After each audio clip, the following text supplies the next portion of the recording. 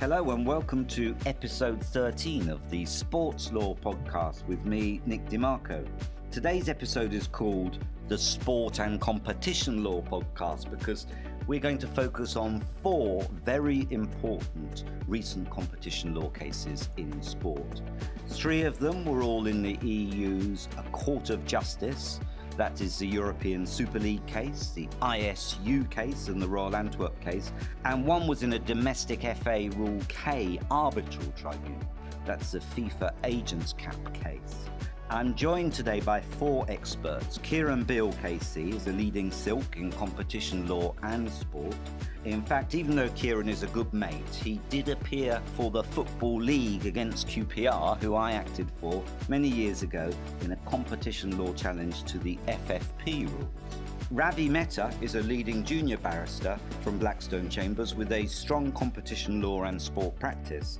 I've had the pleasure of working with Ravi in many cases before, including our successful challenge to the EFL's salary cap rules a few years back. Natasha Simonsen is another excellent junior barrister from Blackstone Chambers, specialising in public law, human rights, regulatory and competition law.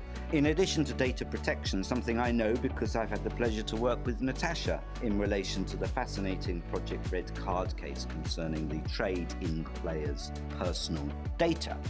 Finally, someone who isn't a barrister from Blackstone Chambers, Professor Okeoghene Odudu, is a director of the Centre for European Legal Studies, and he lectures on competition law at Cambridge University. I first met Oke at the Agents panel, which featured in episode 12 of our podcast. And given that some competition lawyers seem to have trouble not speaking in jargon and not shrouding their special expertise with mystery, I was most impressed at how Oke was able to explain in normal language the principles of competition law as they applied to sport, which is exactly what I'm sure all our guests are going to do today. I should also mention, as I've just heard, that Oke is the manager of the Cherry Hinton Lions under-9s who compete within the Cambridgeshire Mini Soccer League and are currently in the semi-finals, so has direct football experience. Each of our guests will be analysing one of each of the 4 cases that we are considering. And because Ravi can't be here today as we record this episode, I caught up with him yesterday to give us his views on the European Super League case. So, Ravi, of all the cases we're discussing today, more's been said about the European Super League case than anything else. But what was it actually about? Thanks, Nick. I wanted to start by saying it's great to be here and to discuss what you say, as you say, one of the most significant cases, I think, probably since Mecca Medina, which is almost 20 years ago now. I think the Super League needs no real introduction. The events that led to it were splashed all over the papers and caused impassioned responses on all sides, including, as we know, demonstrations in the streets by fans. And I should say it's been heralded as a remarkable development, but also as a straightforward outcome. And I think, to be fair, both of those characterizations are right. And what I'm going to try to do today is to explain how. But suffice it to say that any sports lawyer nowadays needs to be aware of this decision and to try to navigate the tools of EU and competition law that are contained in it. So what was the case about? Well, as we all know, a number of the most famous football clubs in English, Spanish and Italian football proposed to establish a new semi-closed league to replace the UEFA Champions League. The proposal was for them to continue as members of their national leagues and also, of course, for their players to be eligible and to participate in international competitions, whether it's the Euros or the World Cup. But it was the UEFA Champions League that they were proposing no longer to be members of, and instead to be a member of this semi-closed league. And the reaction from UEFA and FIFA was to issue a public announcement to say they would not accept the proposal and also that they would sanction any players or clubs who took part in it. And that's really all that had happened before the clubs, but particularly Real Madrid and Barcelona Atletico Madrid, had gone to the commercial court in Madrid to seek interim relief from the Madrid court to say, we don't want UEFA or FIFA to take any steps that would harm our interests or make it impossible for us to pursue this. Now, as we know, pause there on the law, There were then developments in the public sphere, and a number of most, if not all, the English clubs pulled out or said they're not interested, and so did the Italian clubs, bar one, I think Juventus. And then really the case was sent off and nothing really happened. And I'll come back to what's happened on the facts a bit later. But so for those who are not familiar, the Madrid court found initially, or on a preliminary basis, what it thought the facts were, and then sent a series of questions to the Luxembourg court, which the Luxembourg court was supposed to answer. And what we're going to discuss today are those answers. As with any lawyer's story, it's always good to start off with what the case was not about. And here are the two main things. The first is that the CJU's judgment is not the final answer on whether the actual proposed Super League, or frankly any Super League, is lawful or not. The focus of the case in Luxembourg was about UEFA and FIFA's rules on the prior authorization of other competitions and their potential application to new competitions, and also the court looked at the public announcement that the two bodies made, but not the specifics, and that's something that the Madrid court is going to have to determine. The second thing is that the court emphasized that it was not looking at other key rules in, for example, FIFA and UEFA's systems, for example, taking part in international matches. And although the Advocate General commented, for example, that he thought it would be unfair for a player on one of these teams not to be able to play for their national team, the court didn't deal with that. So neither of those two issues, which have often been the most exciting in the papers, were actually decided. Then finally, it's hard to encapsulate the judgment, so I urge anyone interested to read the whole thing. But it was a big deal. 22 of the 27 EU member states turned up and made submissions, and that doesn't happen very often. 2 EFTA states also did. That's by far and away, as far as I'm aware, a record. I recall a high-profile data protection and national security case I did where only 15, I say only, 15 states turned up. So it shows you just how important sport is. And the court was explicit on that. It said, sport matters, football matters, on a cultural, educational and social level. Just out of interest, on that point, Ravi, what did the majority of those states who intervened say? What was their position? So one of the joys of the CJU procedure is you don't always know if you weren't there. But it sounds as though most of the states were intervening to defend the importance of sport and football in particular. A number of them, I think, were defending the status quo. Some of them were less protective of the status quo. And then some of them were saying, this is all too premature because all that's happened is an announcement. So I think it was a bit of a mixed bag, but I think generally they were there to say this is very important. Interesting that states see football and sport, but football in particular, is so important that I think I'd heard somewhere else there were perhaps more interventions in this case than any case that's been before this court before, which is quite incredible. Yeah, I think it is a record. Moving on then, what was the decision? What did the court decide? So the CJU held that there was no issue in principle for UEFA and FIFA having rules to require the prior approval and authorization of events or competitions for their clubs and players that play in their clubs. But the court did criticize the particular rules as a matter of principle, and its principal criticism was that the rules are not what it calls transparent, objective, and non-discriminatory, and so that they were liable to be misapplied or to protect incumbents and be difficult for a new entrant or a rival competition. The court also held that the holding of exclusive rights, for example, to exploit broadcasting and media, without any of the rules of the kind that it said should happen, so transparent and non-discriminatory, was a further potential lever of competition that could be problematic. So its principal concern was that any system like this could be justified but had to be transparent, non-discriminatory, and so on. And then what it said, it recognized that there were potential efficiencies from the status quo, including, for example, solidarity and trickle down to lower leagues. But it left the real question to the national court to decide. And what it didn't do is to follow the Advocate General's reasoning, which was to say, there's no legal monopoly here for UEFA or FIFA. A new entrant can go along and set up their own organization. What's the problem, effectively? Instead, the court went further and said that because of the dominant position of UEFA and FIFA, it was effectively, quote, impossible to set up viably a competition outside their ecosystem. That's Para 149. And rather remarkably, in my view, the court held that even just announcing an intention to potentially sanction players and clubs was a potential breach of the EU rules. And so even though there haven't been any real decisions or applications in this case, that was enough. And so... Why? Because it would actually stop people doing anything, the fear of it. Is that why? Yes, that's the suggestion. They don't go into the reasoning, but I think the point was that enough was a potential deterrent. And so then to come back to what the outcome was, there were three characterizations under EU in competition law. The first was that the specific UEFA and FIFA rules were liable to be a restriction by object of competition in the market for organizing and arranging football competitions in Europe.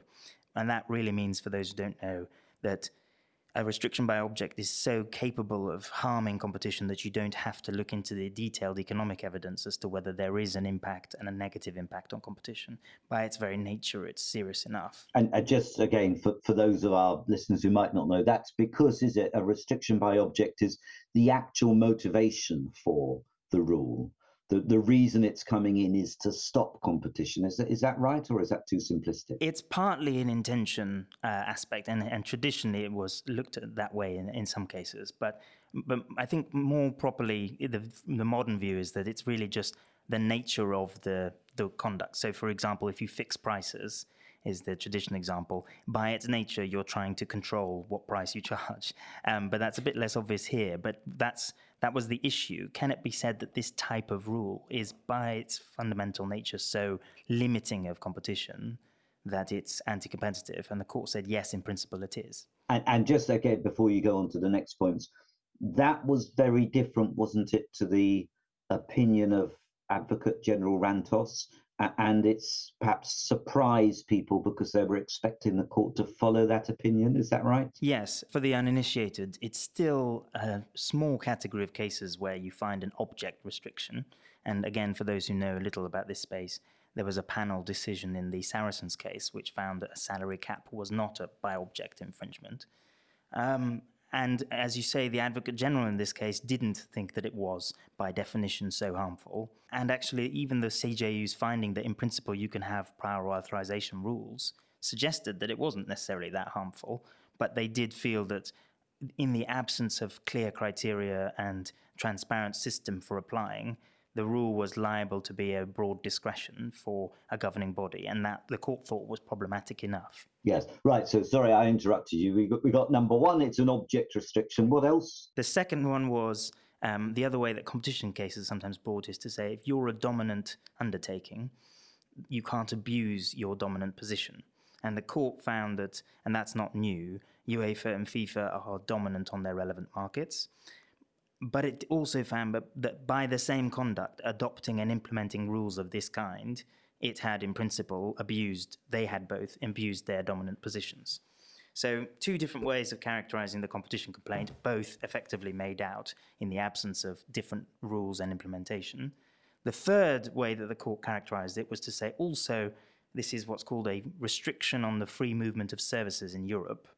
And it was, in principle, unjustified restriction for similar reasons, effectively. And so, stepping back, it was obviously a big piece of news, and it was in some ways a surprise to many legal commentators, but also, in many ways, it was a lawyer's complaint, because it was a complaint about the absence of rules that were compatible, rather than anything more substantive about the rights and wrongs of a Super League model and so on. And if this was a football match, which it isn't, would it be fair to say the European Super League lawyers won and FIFA and UEFA lost? If you had to give it, if it's a draw, a win or a lose, who won the case? I'm not going to take a long VAR delay. Yeah, it's interesting actually, because commentators have taken entirely opposing positions. Some people, essentially many, claim a victory. I think it's fair to say, given what the Advocate General said before, that this is definitely more positive for non-governing bodies, in the sense that it's a reassertion of a lot of the old cases from the ECJU, and it puts the onus on justifying rival competitions. But it's not a full win at all for either side. And it, as I'm going to come on to, I think, in our discussion, it almost raises as many questions as it answers. Yes, I was going to go on to the immediate implications. I mean, most of what we've seen in the press is somewhat exaggerated reporting suggesting this means there might be another European Super League tomorrow. And of course, we saw the promotion for a new European Super League competition, which looks a bit more competitive at the edges, but still sort of kept the big teams in forever by the look of it. What are the implications? Does this mean a new European Super League in the next year or two? So, starting with the immediate implications for the case, perhaps boringly because the world moves on, but the case actually isn't over. It goes back to the Madrid court. I'm not aware of when the court will hear that. But the Madrid court will still determine whether the original Super League proposal is or is not lawful. And as you might recall, the reference that the Madrid court sent was already suggesting that it thought it might be justifiable or lawful.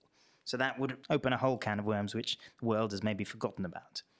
The second immediate consequence, as you say, is that the company promoting the Super League has offered an alternative which in principle addresses some of the criticisms in the public about the original proposal. For example, a less closed league or relegation of some kind and promotion of some kind.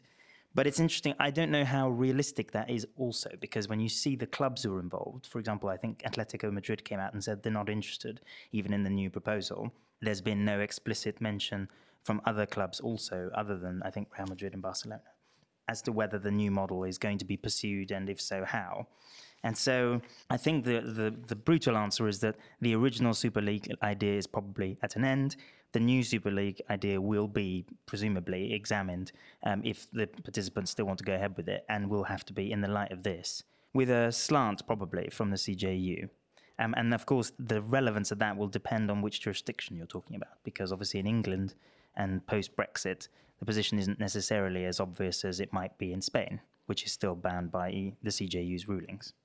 What I was going to say before we turn to sort of wider implications for sport is I think the other practical outcome from this case, there are two principled kind of lessons learned. The first is we always talk in sport law about the specificity of sport, and I think this judgment talks about it as a sort of specificity-ish. The court did not adopt the Advocate General's approach to emphasize the importance of sport law and sport to the EU, specifically by reference to Article 165 of the treaty. The court mentioned the importance and special nature of sport, but it didn't go so far as to say it had any legal or meaningful legal consequences as such, and that's paragraph 101. So I think that's the first big takeaway, which perhaps is a reassertion of Mecca Medina 18 years later, but it's interesting because a lot of people and commentators had thought that things had moved on and there was a reassertion of the special nature of sport. And the court seems to say only to a point. The second big takeaway is that I think, contrary to some reports, and that's where it is important to be clear, I don't think it's a rejection of the European sports model. The court is pretty clear that the pyramid structure and a single set of common rules are justifiable. The court expressly recognized the merit and importance of ensuring things like equality of opportunity, sporting merit, coordinating things like a calendar, for example, para 144, and it repeatedly said that rules such as UEFA's and FIFA's were capable of justification. What's interesting is that the court went a bit further and said that in order to justify such rules, you have to show genuine, quantifiable efficiency gains. And so be a bit more granular than broad assertions of positive outcomes or efficiencies. We've talked about how the European Super League treated this as a victory for what they're doing. I think it's also right to say UEFA and FIFA said it wasn't really a defeat because they've changed their rules anyway, so it doesn't really matter. That's perhaps a paraphrase of their position in the PR wars that's going on. But how true is that? Because UEFA have changed their prior authorization rules, does that mean it's no problem for them anymore? Well, I think it's absolutely right to recognize that FIFA and UEFA both came out and emphasized what I just mentioned, which is the court's protection of and recognition of the European sport model. Many of the leagues have in fact done the same and also stated their intention to pursue and protect the status quo. And I think it does make a difference in the sense that legal cases often take a long time. And as I said, the original dispute has sort of fallen away because any new dispute would have to be examined in the light of the new rules. And the stated position has certainly been that any new rules have taken the judgment on board and will do. And so it could be a completely different world in round two. And in some senses, as with all of these cases we're discussing on today's podcast, the world has moved on and lessons have been learned. So, what are the wider legal implications, in particular for sport? Because this is a sports law podcast. What are the wider legal implications of this decision? Yes, I think there are two principal implications. The first, and I think for many of our listeners will be a positive one, I suppose, is the increased legalization of sporting disputes. There's been a wide trend of that for many years, and then perhaps a dip and I think a return to that. And by which I mean that more and more sports are grappling with the necessity for clear and established rules on any number of topics, linked mainly to their economic activities. And EU and competition law is one way in which that becomes relevant, but not the only one by any means. And I mean, I should say it's definitely not the first time that disputes have come to court about rival competitions. As our listeners may know, there was major disputes in the 90s about cricket, principally in Australia, but not only. Sports like boxing have them wired into the structure of the sport because there are multiple competitions that take place at the same time. And similarly, snooker saw some very high-profile litigation of this nature before. But then there was a dip, and these sorts of disputes didn't really take place for some time. And I think there's definitely been a return to legal fights, litigation, and with the advent of potential new entrants. So that's implication number one. Implication number two, I think, is the potential for divergence and different decision makers. And I think the main tagline there is watch this space. As our listeners will know, this isn't the only show in town. Many other sports are currently grappling with this issue. There has been a long-running dispute in basketball about which is the principal governing body and which calendar should be important. As the listeners also may be aware, there was a high-profile case concerning golf last year with a decision by an arbitral panel involving myself and many of my colleagues, which came to a different conclusion about the concept of dual membership and what rights it's allowed for a sports association. And as you're also going to discuss, I think, later in the podcast, this isn't the only case where you have divergent outcomes. So the agents' regulations decisions with a UK tribunal on a CAS award with not finding exactly the same outcomes. And so I think more legalization and divergent outcomes means that a lot of things are up for grabs. Views may differ on whether a rule is justified or not, lawful or not. And I think the CJU's decision doesn't necessarily actually give more certainty. It opens more questions. Thank you. So before I turn to the next case, I'd like to ask my guests for anything they would like to add about the ESL case. In particular, whether you agree with Ravi when I pushed him that if you had to award points as to who won that case between FIFA and the UEFA and the European Super League, it was probably the Super League. Anyone want to agree or disagree with that? Hey, this is Kieron Beal. I think that's broadly right. They obviously won the reference points before the Court of Justice.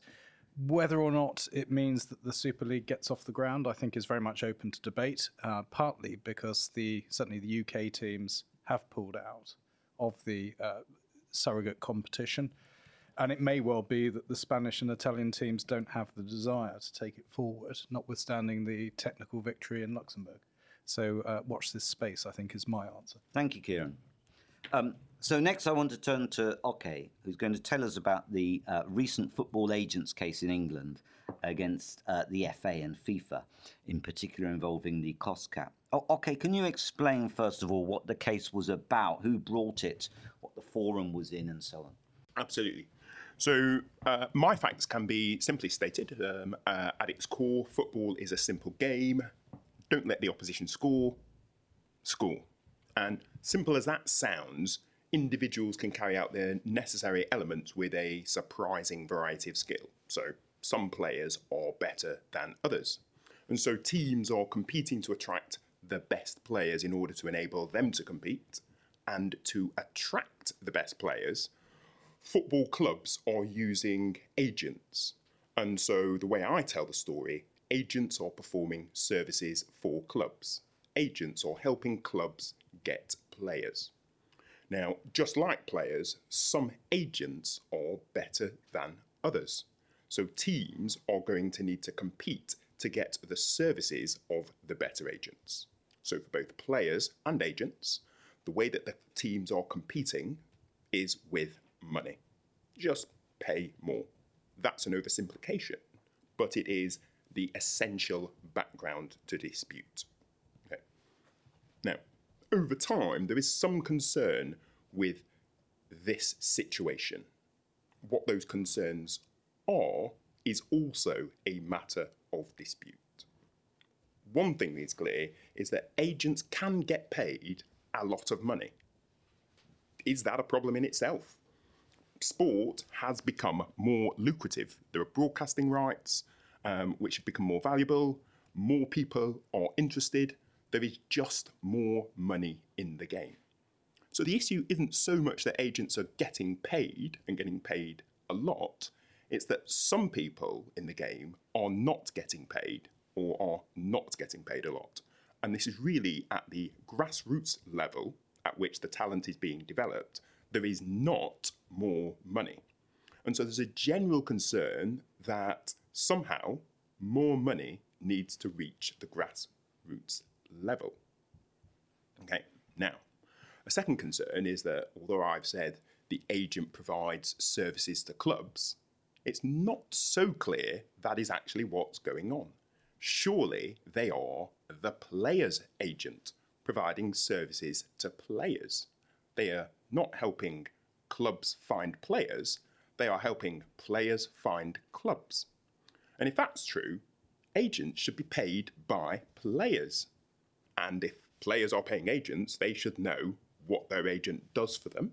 So if the agent works for the player and the agent makes it clear what they do for the player, the proponents of the argument say agents would just receive a lot less money. So, although there's no logical connection, if agents receive less, there'll be more money available that might filter down to the grassroots level of the game. And that's, in a nutshell, is the background to this dispute. Because starting from the position that the agents are working for the club, FIFA, the global sports governing body, took action. And it's important that it's the global body because football is a global game. And one action that they took from December 22 was to implement FIFA football agent regulations, which were to come in force from the 1st of October in 2023. These regulations bring in a licensing regime for agents, and as part of that regime, they limit the amount of money that can be paid to football agents. So specifically, there's Article 15 of the FIFA Football Agents Regulations, which sets a cap based upon the transfer fee or a player's annual salary, which is essentially 3%. Now, the football agents claim that the price cap is a restriction of competition. Their claim is that Article 15, by establishing a maximum price that can be paid, restricts competition. And the football agents bring an arbitration claim under Rule K of the English FA rules. Now, the English FA, ultimately a member of FIFA, is obliged to ensure compliance with the FIFA rule. So it has adopted the National Football Agents Regulations, and it's technically the National Football Agents Regulations adopted by the FA that are being challenged, but because their purpose is simply to implement the FIFA Football Agents Regulations, FIFA is also a participant in the proceedings. Now, a final point is that this is England, no longer a member of the European Union, and the dispute is thus being brought under UK competition law, specifically Chapter 1 of the Competition Act 98 provisions. But it's accepted by all the parties to the dispute that the EU competition rules would apply in the same way. What's also important is this is England, and the English Premier League is by far the most important league commercially. So if the regulations cannot be implemented in England, they essentially can't be implemented anywhere, and FIFA will be back to the drawing board. Thank you very much for that background. So that tells us what the case was about. And I think they had their hearing in September and they gave us a decision in November, at the end of November. Tell us what the decision was. The decision is simple. The fee cap is a restriction of competition. There's competition for agent services, and this competition is restricted because football agents' clients are no longer competing for agents' services by offering a higher fee. There's very clearly a restriction on the price that clubs will pay for agents' services, and indeed that was the very purpose. Is that finding surprising? In many ways, no. What is surprising is that it is different from a finding made by the Court of Arbitration in Sport, which was addressing the exact same regulations. Now, the CAS panel had concluded that there was no inherent restriction of competition arising from the very same regulations. CAS panel had said there was plenty of scope for competition, but the CAS panel had viewed the market very differently. The way the CAS panel described the situation, the agents worked for players rather than the agents worked for clubs.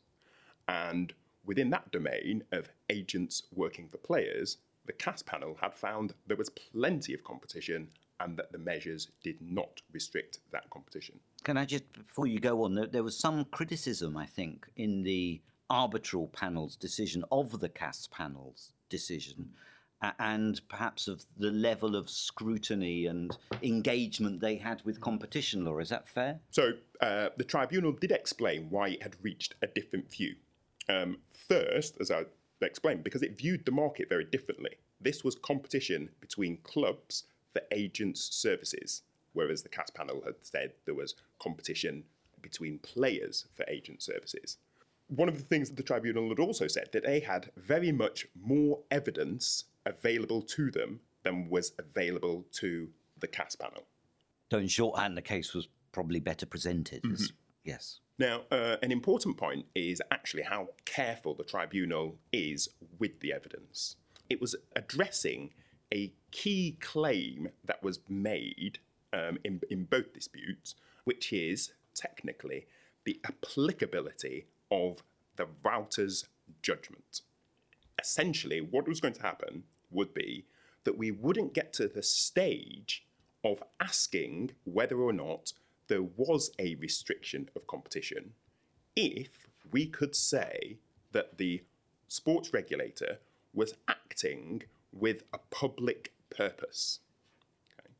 So, if it could be said broadly that the regulations were brought in to fulfill a specific public purpose, we would not get to the stage of asking whether or not there had been a restriction of competition, which I say the answer is very clear and straightforward. And so what the tribunal had asked for and been presented before the tribunal was a timeline about how and why these regulations came into being. What FIFA was saying was that it was acting in the interest of the game and had consulted widely.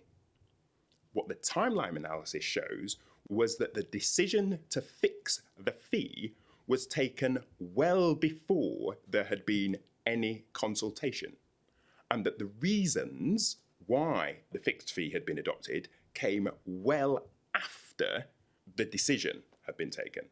And so it was not possible to rely upon the voucher's judgment. So whereas the voucher's judgment had played a large role before the CAS panel, it played no role before the tribunal. And to put that another way, one thing I thought when reading the decision is the distinction that's made between, for example, justifying a restriction because it's in the interest of the sport, competitive balance and those sort of things, or where something is really just a pure economic measure. And is it fair to say that in this case, they were seeing this much more as an economic measure that didn't really have much connection with competition or balance in sport, and that was possibly a reason why the claim was successful? So before both the CAS panel and the tribunal, there is a question about what is the nature of a regulatory body, a sports regulatory body, and whose interest do they represent? So the authority presents itself as representing the interests of the game or football, but it's clear that it might represent the interests of clubs, players, fans, or indeed have its own interest. And so what the tribunal was doing was, in looking at the measures, was teasing out in whose interests were these measures adopted.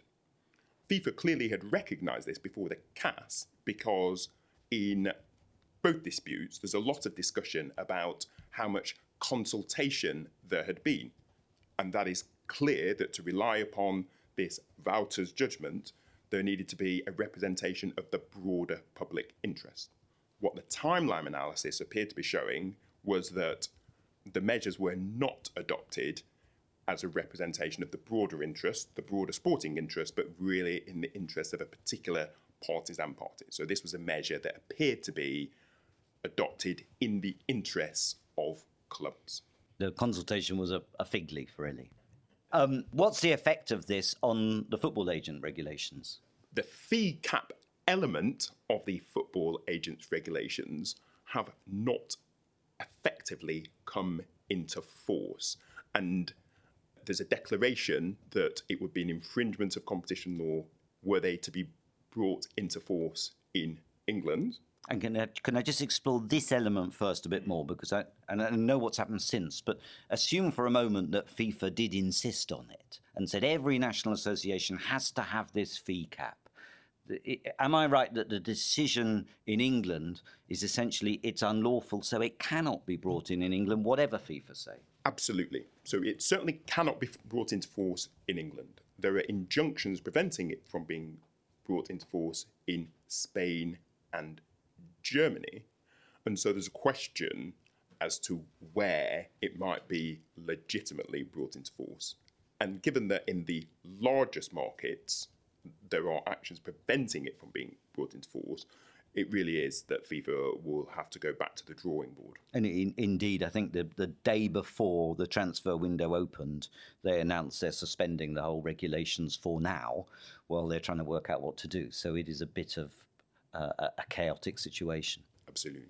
What are the wider implications on competition law and sport do you think that we can get from this decision, which, by the way, as I understand it, was the tribunal involved some of the most senior ex-judiciary in England, who are often the most senior arbitrators in sport in England as well. Particularly the tribunal involves Christopher Vartler, who was the UK judge before the European Court of Justice when the UK was a member of the European Union. So it has very good experience of these issues. And so what do you think the impact of this decision will be on sport and competition issues generally? I think there are perhaps three particular elements that I might highlight.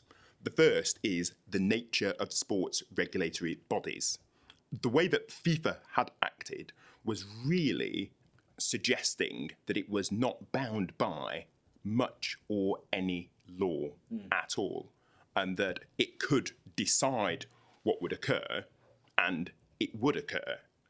FIFA's power is essentially, if you don't play by its rules, you can't participate in its competitions. Okay, that's what I'm used to sports governing bodies saying to my clients every day. But that's the nature of its power. So the first thing that this, and I think all the cases are showing, is that there are some rules for sports regulators. A second point would be, particularly from the EU element, is the scope of any sporting exceptions. There's a broad body of rules that apply, and the question that is arising is, to what extent do we cease to apply those broad body of rules because this is sport and that somehow sport is special?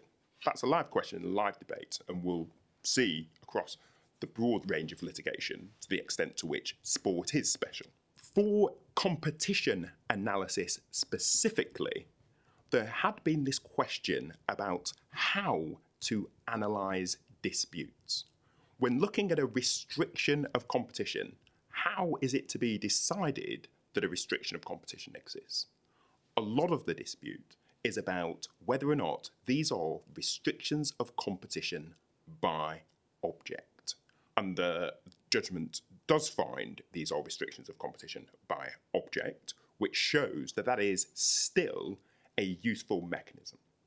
One of the things that had been happening in competition law disputes was that whether or not you could establish a restriction of competition by object had been suggested to be much more complex, involve much more analysis, maybe involve economists to establish a dispute. What the judgment shows, and what the dispute shows, is that it is possible to establish a restriction of competition by object still, and that a dispute or case need not be overly complex when, in truth, the issues are not overly complex. And to a point Ravi made when discussing the European Super League case also, that an object infringement was established on the basis that this is what the rules are really about, that is the object of the rules. Okay, Natasha, I'm going to turn to you next to tell us about the Royal Antwerp case. Let's start with what it was about, who brought it, what were the important matters of dispute in that case. Thanks, Nick. So at issue in this case was the homegrown player rule. And there's two slightly different versions of the homegrown player rule that the case was concerned with. They were the rules of the Royal Belgian Football League and the UEFA rule. And not much turns on the difference between those, so I'm not going to talk about that in very much detail, but I'll look at the UEFA rule in a little bit more detail in a minute. So the procedural history is somewhat complex. The underlying case was a claim for compensation by a Belgian player, referred to in the judgment as UL, who sued the Royal Belgian Football League, arguing that the homegrown player rules that the league applied were void under two provisions of the TFEU. Article 45, which concerns free movement of workers, and Article 101, which, put simply, prohibits agreements between undertakings or associations of undertakings in this case, which have as their object or effect the restriction of competition. So UL's club, Royal Antwerp, intervened in support of him in that claim for compensation. The Belgian Court of Arbitration for Sport dismissed the claim, holding that there was essentially no interference with free movement and no conflict with either provision of the TFEU. UEFA was not a party to those proceedings. So UL and Royal Antwerp were obviously not very happy with that, and they applied in the Belgian courts to set aside the ruling of the Belgian Court of Arbitration for Sport. And the Belgian courts referred the European law questions to the European Court. The Grand Chamber considered this, and UEFA intervened. Now, the UEFA rule, of which the Belgian rule was a slight variation, is that clubs must have no more than 25 players on their match sheet, of whom at least 8 must be what's called homegrown. So in this context, that means that the player must have trained with that club or with another club in the same National Football Association for at least 3 years between the ages of 15 and 21. And at least 4 of the 8 players must have been trained by the club itself. So what the Belgian court asked the CJEU was whether Article 101 TFEU, about competition, or Article 45 TFEU, free movement of workers, essentially precluded these homegrown player rules. So quite big questions. One might have expected them to have been resolved before now if there was going to be a problem there, because the rules have been around since I think about 2005. Now, the Advocate General mostly focused on free movement, but the CJEU looked at both free movement and competition, and they described Article 101 as the first step and Article 45 as the second step in what's essentially a very similar type of analysis. So in terms of 101, which is what I'll focus on today and what we're focusing on in the podcast, the court said that insofar as sport is an economic activity, then it's subject to EU law. So fairly elementary proposition, but essentially what the court is saying is that sport might be special, but you're not that special.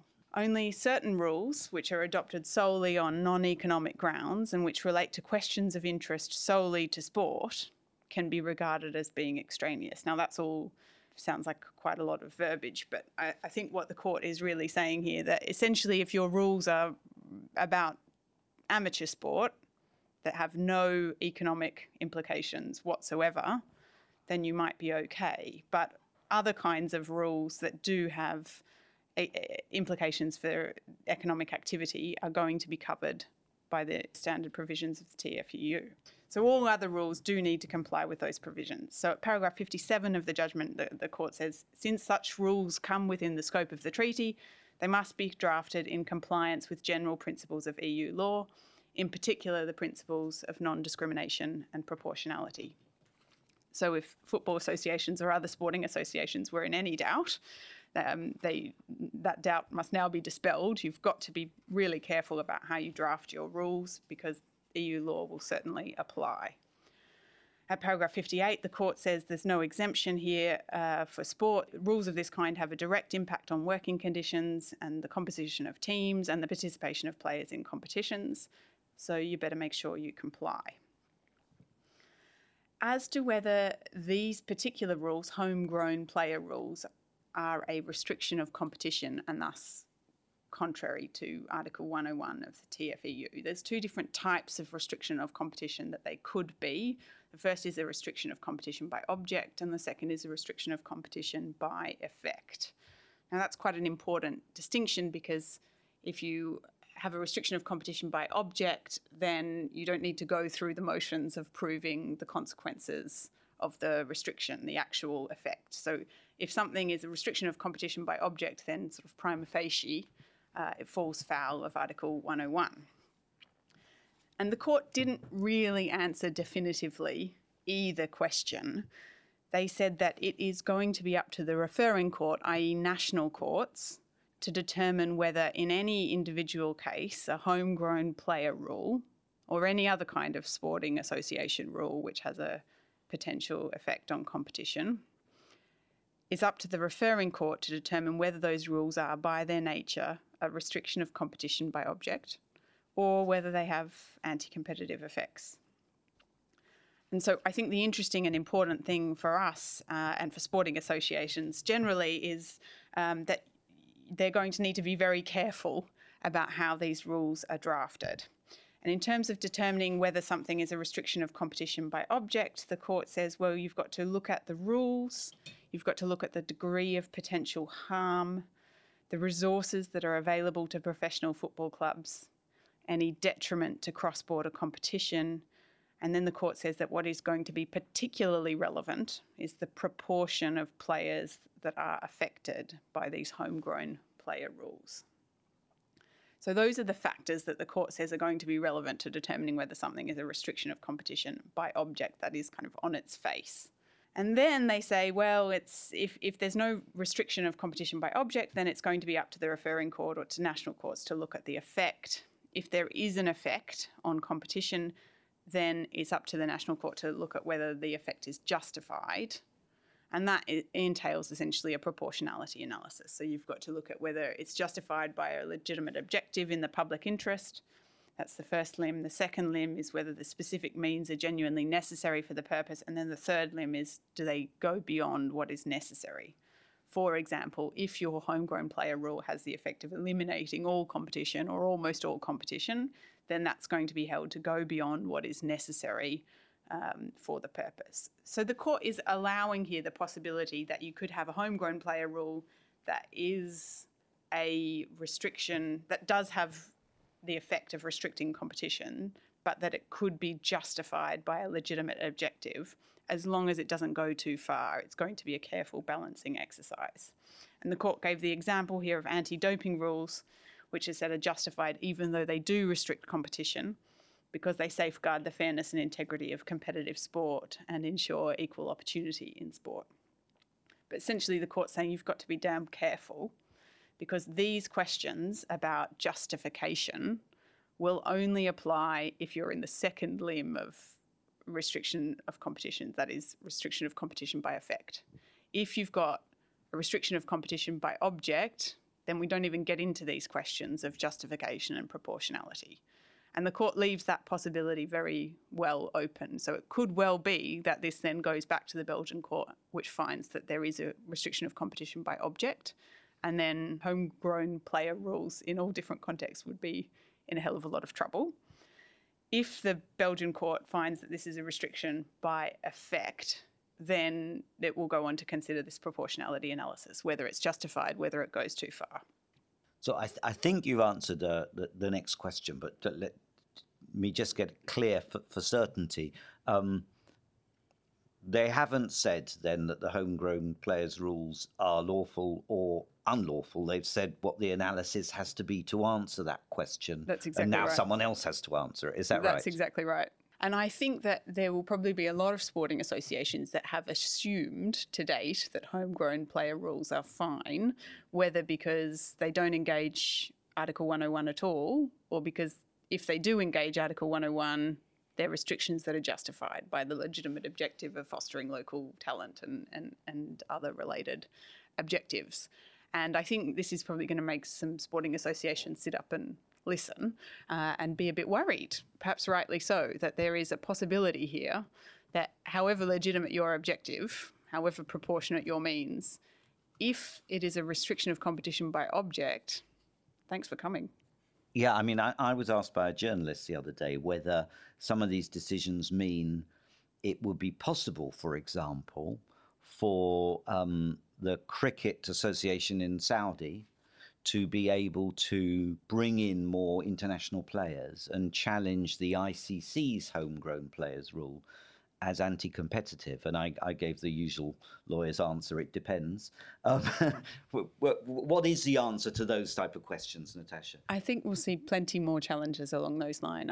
I think this court decision really opens the door to that kind of challenge, and I would expect to see lots of clubs trying to do just that. For what it's worth, my money would be on the Belgian court saying this is not a restriction of competition by object. That would have quite serious implications. And they weren't that concerned in the underlying, the arbitral award, which held that it wasn't even applicable. There wasn't all that much concern about this. So I'd be surprised if it went back to the Belgian court, who then said, well, it's a restriction of competition by object. I think what's more likely is that the Belgian court will say, okay, let's look at the effects. And on balance, we think it's justified and we think it's proportionate. But we might find that we go back to the European Court on this or related questions, either from this league or from another league very soon. So the key takeaway for sports governing bodies is likely to be that these rules need to be carefully thought about and they need to be proportionate, not go too far, not just impose a blanket rule, but you need a lot of thought in there to be able to justify it. Is that fair? Yes, exactly. You've got to justify it really carefully by reference to the criteria that the European Court has outlined, and definitely don't make them go too far. I'm going to turn to the ISU case now because I think looking at these concepts in the context of concrete cases is often the best way to understand them. And of course, it's a very important case. So, Kieron, tell us about that. Well, the International Skating Union, or ISU, is a sports federation. It's headquartered in Switzerland. It's a private association, and it's the International Sports Federation responsible for figure skating and speed skating on ice. So it's ice skating. It's basically the regulatory sports body for ice skating. It follows the classic pyramid structure in sport. Its members are numerous national associations that participate in those sports, and in turn, other clubs, associations and athletes, and then members of the national associations. So it has a similar federation structure to that found in football and other sports. Its objective is to regulate, administer, govern, and promote ice skating around the world, which is predominantly a sports function, but it also organises, promotes, and markets international competitions and gets involved in the Olympic Games. And that brings the ISU into the commercial world. So in EU law speak, that means it's also engaged in economic activity. Now, the central part of this case essentially involves the ISU as a gatekeeper to that economic activity. The ISU clearly organised the most prestigious competitions in ice skating, but under its rules and regulations, it also had the power to give prior authorization to any other skating competition that was organised either at an international level or at a national level. So permission to run those other competitions had to be sought. Indeed, it had to be sought 6 months in advance of the event, unless the organiser was a national association, in which case it got the benefit of a 3-month notice period. What that means in practice is that the ISU had a veto over the ability of another organisation to set up a rival competition. So we see immediate parallels with the European Super League case. One of the initial bases upon which the ISU gave itself power to refuse permission included the adequate protection of the economic and other interests of the ISU. Now, you may ask, well, in what circumstance are they going to see that their economic interests are promoted by giving permission to a rival competition? So that, I think they saw the writing on the wall on that one, and they amended and modified that rule. But nonetheless, throughout the period in question, up to 2016 and onwards, the relevant rules did include a power for the ISU to refuse permission for a rival competition on the basis of the impact on the financial revenues for the ISU itself, because it said we need those revenues to administer and develop the sport, promote the sport. So there was an underlying financial rationale for refusing permission, which is something that the Court of Justice came on to consider quite closely. What happens, though, if a rival organisation simply sets up a competition regardless? Well, the answer is that the ISU could impose regulatory sanctions on the individual athletes participating in their own competitions. They could effectively rule that the athletes would be ineligible for the ISU competitions, which include the prestigious world sporting competitions that they were organising. And indeed, that ineligibility, that ban, could operate for life on certain athletes. So immediately alarm bells are ringing. You've got a body which can stop somebody else coming in to set up a rival competition. If a rival competition is nonetheless established, then you get into the golfing situation of the sports, the athletes themselves being banned from participating in the prestigious and predominant competitions. Now, for those of you still awake, you'll have seen that there's a conflict of interest here in this situation. On the one hand, the ISU is making money from organising professional competitions itself, and on the other hand, it was able to impose specific conditions on the organisation of rival competitions by other businesses. And the power of veto obviously had real teeth, because if you're a professional speed skater, you're not going to want to sacrifice your career for the sake of a new competition that may have limited appeal and limited duration, ruling yourself out of the World Championships. Now, the dispute arose because there was complaint by 2 professional speed skaters from the Netherlands who were affiliated to the Dutch National Ice Skating Association. They complained to the EU Commission that those rules violated EU competition rules found in Article 101, TFEU, and Article 102. Article 101, as we've heard, is the prohibition on restrictions from agreements that distort competition, and Article 102 deals with abuse of a dominant position. The ruling from the Commission dealt with Article 101, and the subsequent decisions dealt with Article 101 only.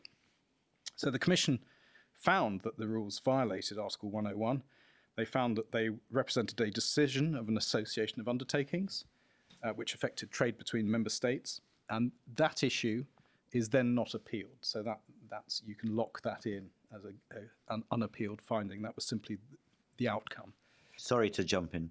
An object restriction? Well, I'm coming on to that. So the Commission basically found that these rules were an object restriction of competition in the relevant market. The relevant market, by the way, again, was one of these things that rather went under the radar in this case. It was simply found to be the organisation of the professional sport itself, but also the associated rights, the commercial rights, for example, to obtain sponsorship, to get broadcasting deals and so on. So the associated commercial rights. But absent from the court's analysis, and there were 2 court decisions in this case, is really any detailed consideration of that market analysis. Again, it was simply one of those features that was rather locked into the decision, and the ISU didn't bother to appeal against it. But in terms of the meat of the issue, the Commission found that there was an object restriction of competition. Alternatively, that the effects of these rules was also to restrict competition. So they did the classic thing of saying, we think this is an object, but if we're wrong on that, then the effect is in any event anti-competitive. Commission then looked at the separate question which we've been discussing of exemption and found that the conditions for exemption weren't met, and so therefore they ruled that the eligibility rules and the requirement for prior authorisation were void, and they required the ISU to stop them immediately and not put them into effect anymore.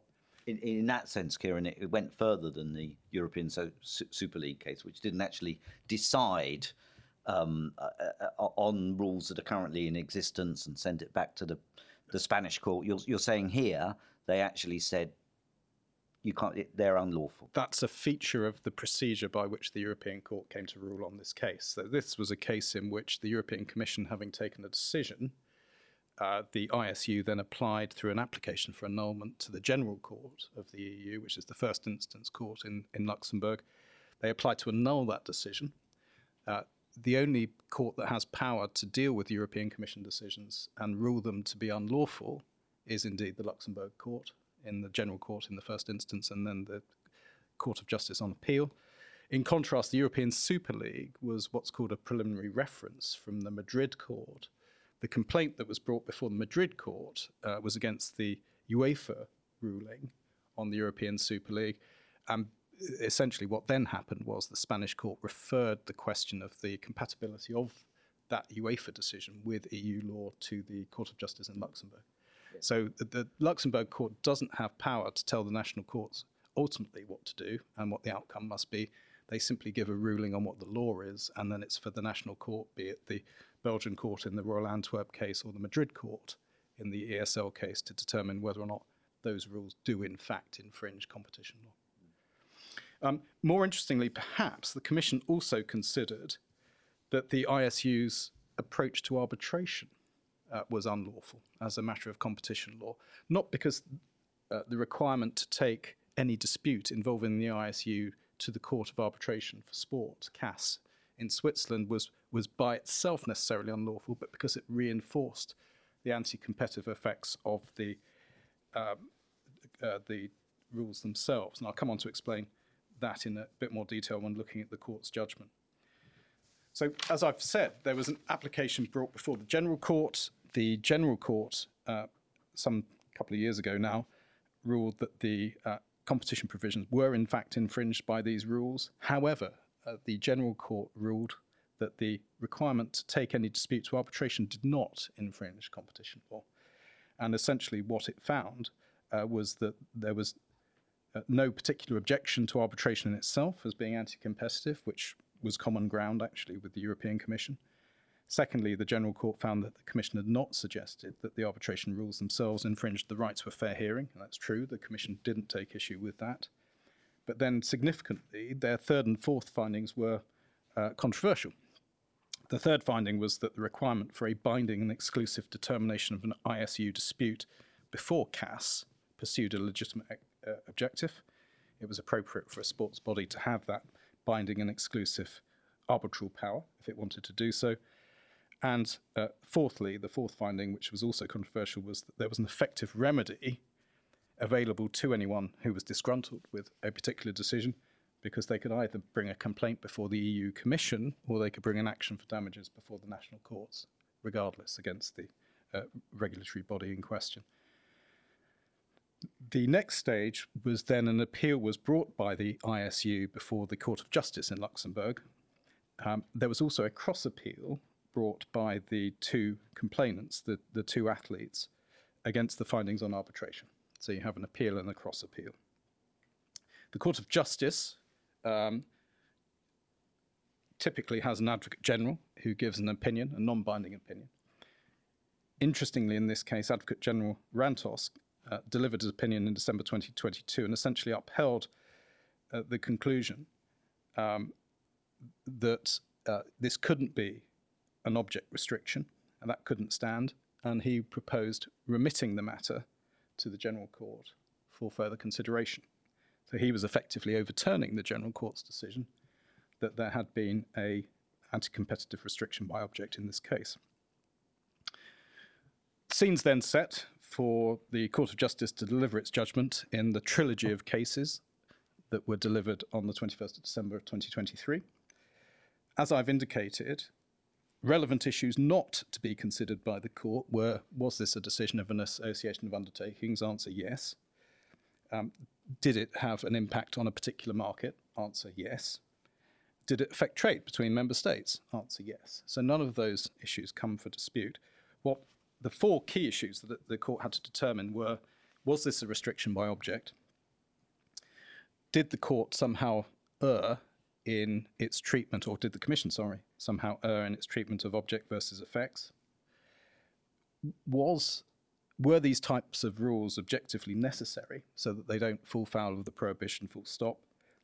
And finally, it needed to rule on the arbitration issue. The answer to the first of those questions was that these rules did infringe competition by object. And they did so effectively because they operated to shut out a rival competition from participating in the relevant market full stop. So that's a very extreme example of anti-competitive conduct. It was compared with, for example, price fixing, imposing production capacity constraints, or allocating customers between rival firms, all of which is a competition no-no.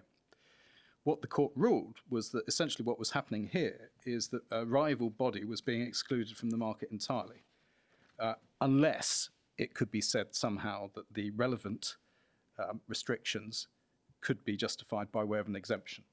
And interestingly here, the ISU had chosen not to appeal against the findings on exemption, so that escape clause was not available to the ISU in this case. So the court's key findings, really paragraphs 145 and 146, were that this had the object of shutting out a potential competition from operating, and that therefore an equally efficient undertaking, or one which was seeking to bring innovation through marketing or format or competitive parameters of a rival competition, could simply not get off the ground. And that was held to be sufficient to establish an infringement by object. The court found that the Commission had not confused object and effects. It's simply that the European Commission, as it usually does, had hedged its bets and said, well, if it's not an object, then we find an anti-competitive effect. So that objection to the Commission's decision also failed. And the court then held, consistently with its approach in the European Super League, that where you have an infringement by object, you don't get into this issue of objective necessity or ancillary restraints. So that the Wouters Mecca-Medina approach doesn't apply if you have a restriction by object. So the only avenue available to you is an exemption, and as I've indicated, the exemption findings were not appealed. Turning then to arbitration, and this is where the judgment has real interest. The court found that the requirement for a binding and exclusive determination by CAS, subject only to an appeal to a Swiss court, did not provide effective protection for EU law rights. And I'll come on, Nick, in discussion to talk about the potential impact of this on arbitration generally and arbitration in the UK specifically. What I think really got the court's goat was there was no option for interim relief to be sought, seemingly, before CAS or before a national court, which would have enabled somebody to stop these rules in their tracks before they bit and hit home. So all you had was the ex post facto remedy of a claim for damages, and that was held not to be sufficient by itself. The court also poured cold water on the idea that a complaint to the EU Commission would provide effective remedies, because, of course, the Commission might not take action, or it might take years, or in any event, the Commission itself had relatively limited remedies available to it to remedy the particular issue. They simply had to say the rules would stop being applied, but they had no power, for example, to award compensation. So these are very significant findings. I think you can infer from them that the European Court has taken a public policy view that any arbitration, if it's to afford effective relief to EU law, has to at least countenance the possibility of there being a national court behind, capable of reviewing the decision, and more importantly, a national court that is capable of making a reference to Luxembourg on the proper construction of EU law. And because Switzerland isn't not a member of the EU like Britain, its national court, its Swiss Federal Tribunal that reviews the CAS decisions can't do that. Correct. Or doesn't do that. And that's the problem. That's the problem with CAS. So this is it's the European Court, if I can put it politely, defending, as it's entirely right to do, its exclusive jurisdiction to rule on the validity of European law, i.e. the scope of European law and how it applies. Yes. Before coming on to the very interesting question about arbitration and where this puts us, just on the rest of the case that you've described and its overlap with the European Super League case, generally speaking, surely these cases and this tendency is going to open up more debate and disputes about breakaway leagues, isn't it? Well, I think there's 3 takeaway points, if I can put it this way. First, it's been described as a trilogy or trio of cases. I personally think, in keeping with Douglas Adams, this is a trilogy in 4 parts, because all of these cases follow on from Mecca Medina. Mecca Medina was the case, as you well know, it's in your book, that established that the sporting exemption does not exist as such. And before Mecca Medina, there'd been a lot of debate about, is sport exceptional? Does it have a different category? And what we see with these 4 cases is an attempt to draw the line between what I've described as a purely sporting rule, so something that necessarily goes to the integrity of the competition itself, and the commercial exploitation of sport, which enables one to draw a distinction between situations in which competition law will apply and situations in which competition law won't apply.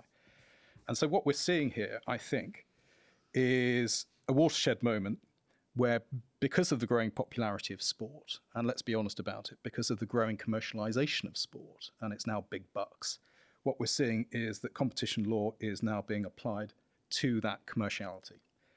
And so what we're seeing is now that any rules of a governing body which impact on the nature and extent of the people participating in the competition will be potentially reviewable for compatibility with competition law.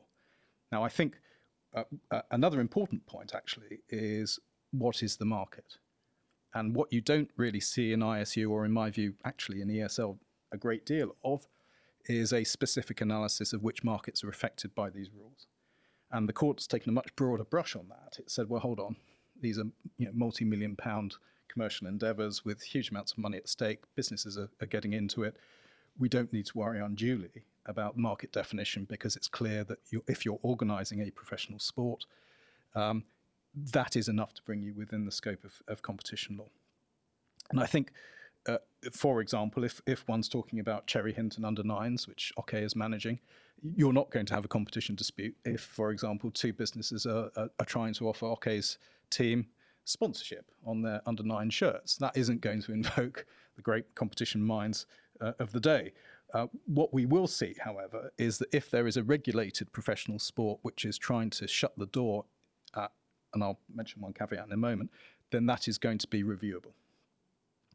My third point is simply an observation that whilst I've described this as a watershed moment, and it's an evolution, and what we're seeing is quite a grown-up approach to the application of competition law to sport. You can go back to 1922 in the United States for the first baseball decision involving antitrust. And in that case, there was then a de facto exemption from antitrust law for baseball for many a year, and it's subject to scrutiny at the moment. Even as recently as 2021, there was, for example, the application of antitrust law to college student sport with the remuneration of college students in the NCAA and Alston case. So I won't say we're catching up with the United States. I still think we're way behind their application of antitrust law to sport. But what we're seeing is a more developed, evolved approach to competition law in sport from what was arguably the high water mark of the sporting exemption back in the late 90s. And obviously these are interesting times to be, 1, a competition lawyer, and 2, a sports lawyer. So we'll have to see what it brings. Those are my 3 general observations. Thank you very much. And that takes us on to the last part of this podcast, where I want to be discussing in a little more detail some of those general tendencies we're seeing. Okay, you wanted to come in there. Yeah, so first in relation to a purely sporting rule, and whether or not it is ever possible to distinguish a sporting rule from a rule affecting commercialisation. So take, for example, football, a game of 2 halves of 45 minutes. One of the problems there is you've only got half time to sell your advertisements on television. When you play mini soccer under nines, it's a game of 4 quarters of 12 and a half minutes, more time to sell advertisements. Now, mini soccer apparently play games of 4 quarters to give children a rest, to allow you to organise the team's executive. So for perfectly sporting reasons, the game is different from adult football, but also does have an effect on the ability to commercially exploit the game, although it is not exploited. So if you were to change the rules of football for perfectly sporting reasons, for when the World Cup is played, longer breaks, water breaks, because it is so hot, etc., did have an impact on your ability, the time available to sell advertisements. Can you say that those rules are never open to challenge because they relate somehow to something inherent in sport? There's also what I'd understood as something purely sporting, where there are 11 players on the team. During summer, people like to play 5-a-side or 7-a-side. Some people who could be good enough to play in an 11-a-side team aren't the best 7 or the best 5 to be in that team, and they're excluded from the commercial opportunities for doing so. So although those are the rules of the game, it's not very straightforward to separate them out from things which have a commercial impact, because they all had a commercial impact. Well, I'm going to try and do the impossible now and bring this back to a few topical and even quick-fire questions. Okay, so Ravi, considering all 4 of the cases that have been discussed today, do you identify a change in the approach that courts and tribunals are taking in this space? In other words, can we identify that there's now more scrutiny on sports governing bodies from a competition law point of view, whereas many people thought they may have had a bit of an easy ride before? I'm not sure there was an easy ride as such, but I think actually, number one, there's more relevance to competition law, where arbitral panels or courts were not necessarily as willing to grapple with the points, and I think all of these cases show that. In terms of outcomes, I think once you get into that frame, then the analysis under competition law, I think it's more likely that courts engage with it and therefore ask questions. And a lot of the judgments led to that. They didn't necessarily say one way or the other which rules are right, even though they have hints of it. But a lot of them said there's going to be more scrutiny, there's going to be more process, and an impact on the freedom of sporting associations or private companies to do what they want. I don't think it's actually limiting. It could be an opportunity to look at stuff that hasn't been looked at for a while, and also for governing bodies or private parties to sell more explicitly what their product is. And I think fans are responding very positively to that. So I don't think, as where we started, there's not a clear winner or loser as such, but I think it's definitely putting everything under the spotlight more. And there seems to be an interest from certainly courts and lawyers in these topics. Kieron identified the distinction there, the line, I think he described it, between sort of purely sporting rules and commercial rules, and where the courts and competition law is going to be more likely to intervene where it's a commercial rule. And okay, explained how, it's often difficult to draw the line. But one thing that struck me in terms of a very topical issue is football financial fair play rules. I know there's been some discussion of this before, but of course it's very topical again now. Unlike, and I noticed in the FA case, they looked at FFP rules and they looked at salary cap rules, and they kind of put them in the same category. Salary cap rules in the United States are often justified on the basis of competitive balance between competing teams, and one can see the argument there. If you all can only pay a certain salary, you have a competitive balance. Financial fair play rules in football are not justified on the basis of competitive balance, and there's a very strong argument that they're antithetical to it, because what they do is they allow you to spend more if you earn more, so that they protect the status quo, the wealthier clubs. Those rules, therefore, seem to me to be rules that do not naturally fall within the inherent for sport but are more of a commercial type of rule. Are they now more open to competition law challenge or not?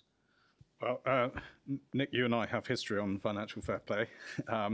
So I'm going to be, I hope, neutral in my observation that financial fair play, one of the justifications for it was to try and dissuade clubs from a boom and bust cycle of trying to go for the promised land of the Premiership, Premier League, in circumstances where they would spend money short term, but there wasn't necessarily the long term financial support for the club, which meant that fair weather supporters might come in, spend a lot of money in a short period of time, but then not be there for the duration if it didn't pan out.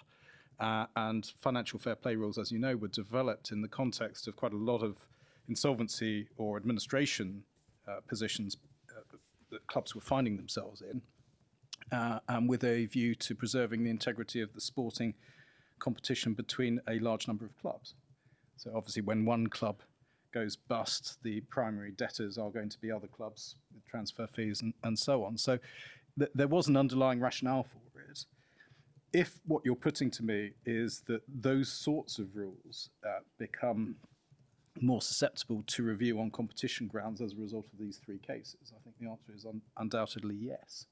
And there will no doubt, I'm confident, be more litigation on this sort of issue.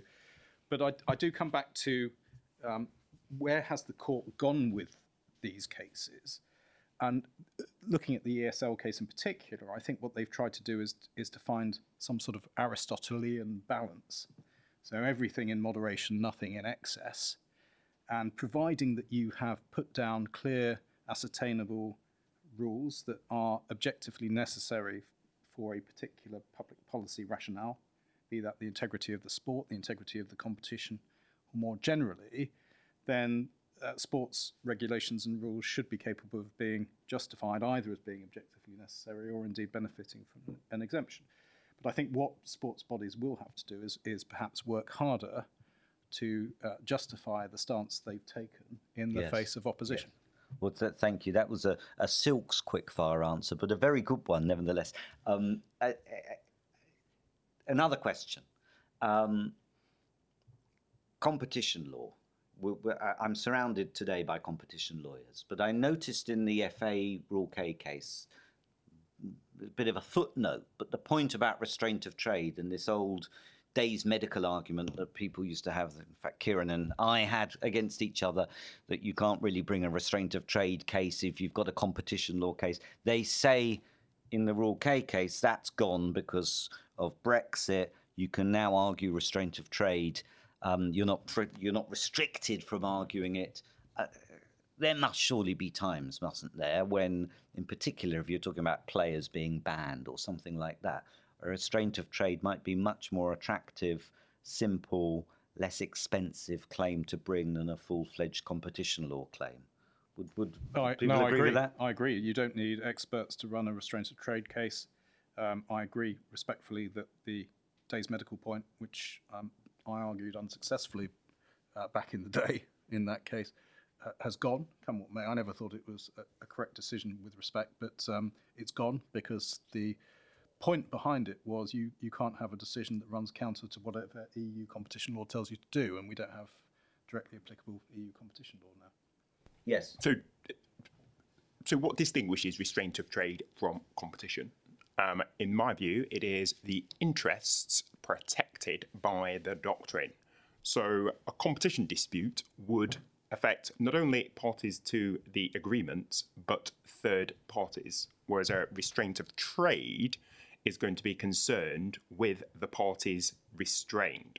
So where a restraint of trade claim might fail, because as between the parties there's no issue, even if both parties are happy with restrained trade, third parties might be unhappy with the impact of that restrained trade and bring a claim.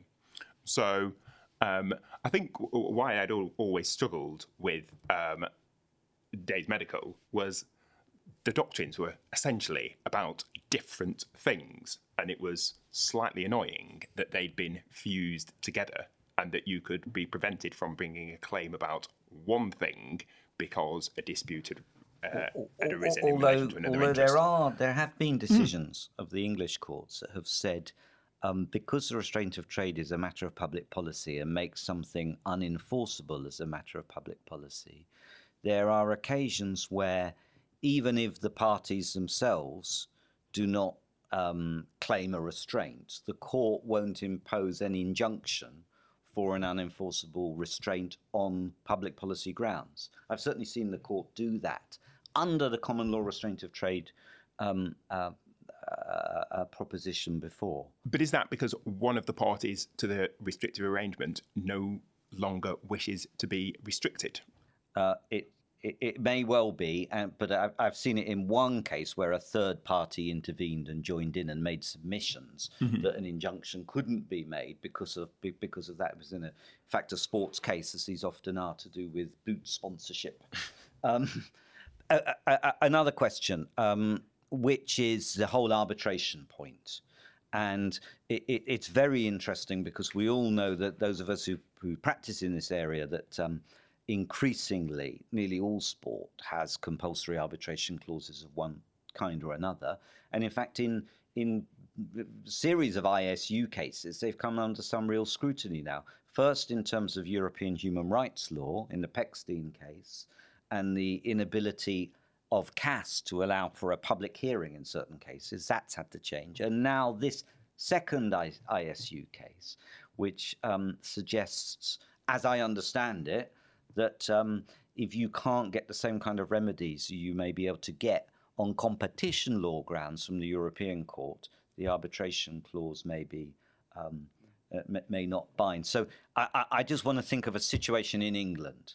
Let's say we have a foreign football player, a European football player, who's got a contract with an English club, and he's required to follow an arbitration clause that doesn't have the same remedy. Would he be able to get out of that on the grounds that he ought to be having a right to go to the European Court to get interim relief? Well, you'd need to think about whether or not that individual is bringing an EU law claim. Yes. I presume he did because he was trying to get out of the arbitration clause. Well, what would the EU law claim be? That a clause was anti-competitive, a clause in his contract. But we don't have EU competition law apply in the UK anymore. So he'd have nowhere to go. Well, he could make a complaint to the European Commission if he wanted to do so. But if he's simply relying on UK competition law, then UK competition law doesn't apply EU competition law anymore.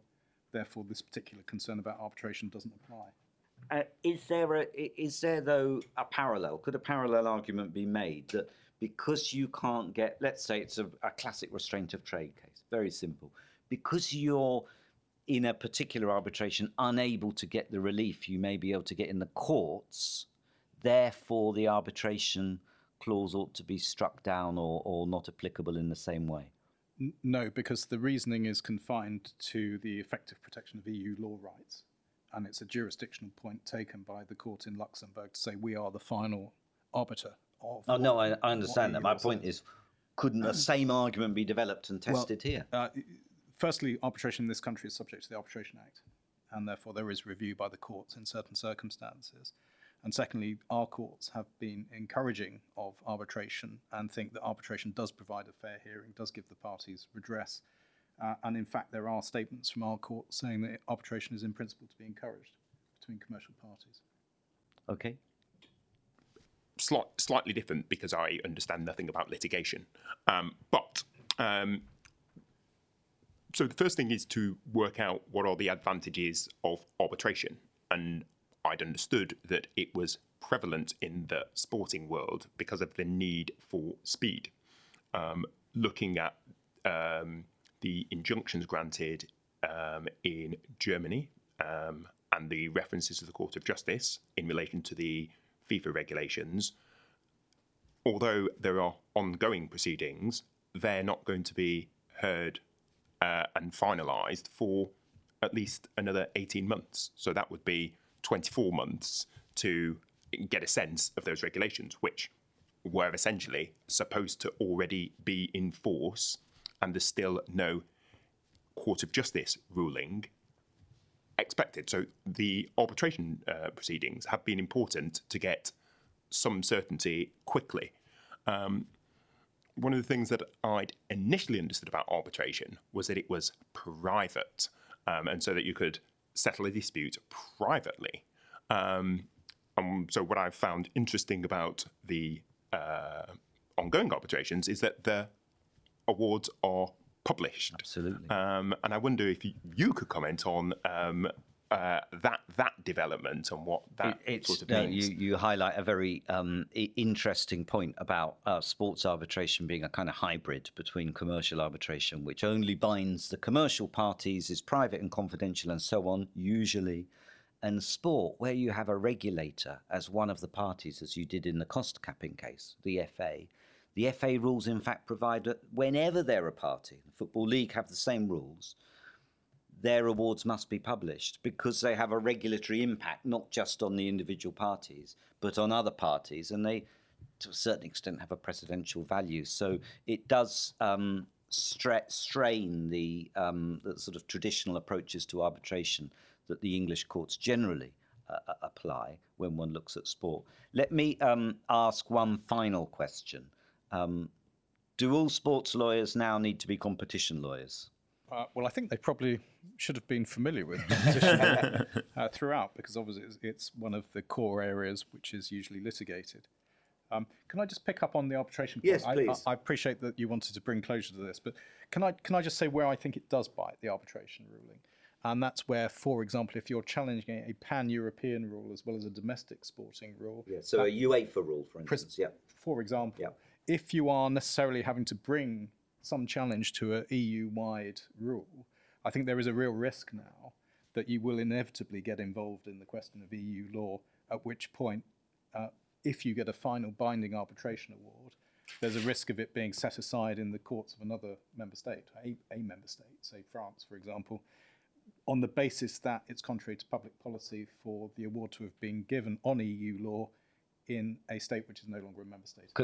Can I just ask a technical question on that? So assume you're in the UK, yes, and you are a UK citizen, or an association, a company or a club or something, and you're bringing a claim against an international rule that applies in Europe and has an effect in Europe, and you're saying it's anti-competitive, and you're not through the English courts allowed to go to the European courts, and you're not through English arbitration allowed to go, but you might be to CAS. Can you still argue that then? If I were that club in that litigation, I think I would try very hard not to plead any EU law whatsoever, because you run the risk of winning your case in an arbitration and then for the international sports body to seek to have it set aside. And of course, not all sports federations are headquartered in Switzerland. Some of them are headquartered in France or Germany or the Netherlands. And it would be an obvious answer, having lost arbitration, for the relevant regulatory body to then seek to set aside that decision in the court of a member state of the EU. So you've got to think tactically about how far you now rely on EU law. If you can avoid relying on it, then you won't walk into this particular problem. Does that mean that all sports lawyers really have to be competition lawyers now as well? I think I'm obviously partial, but I think it is definitely has to be part of your toolbox, because these points are arising, in my experience, in so many cases, so many issues across the board, and because of the increasing commercialization of many sports, I think it will become more relevant over time. So I think being capable to converse the language is a key tool in being a sport lawyer nowadays. And just a final question. That applies in England or the UK as much as it does in Europe still, does it, despite Brexit? Absolutely. Competition law in England is a separate thing which will have a long life and is very busy at the moment, both in the CAT and in other jurisdictions. So Brexit doesn't really change that at all. Brexit raises questions about divergence and comparative approaches, just like we've had with American sports for a long time.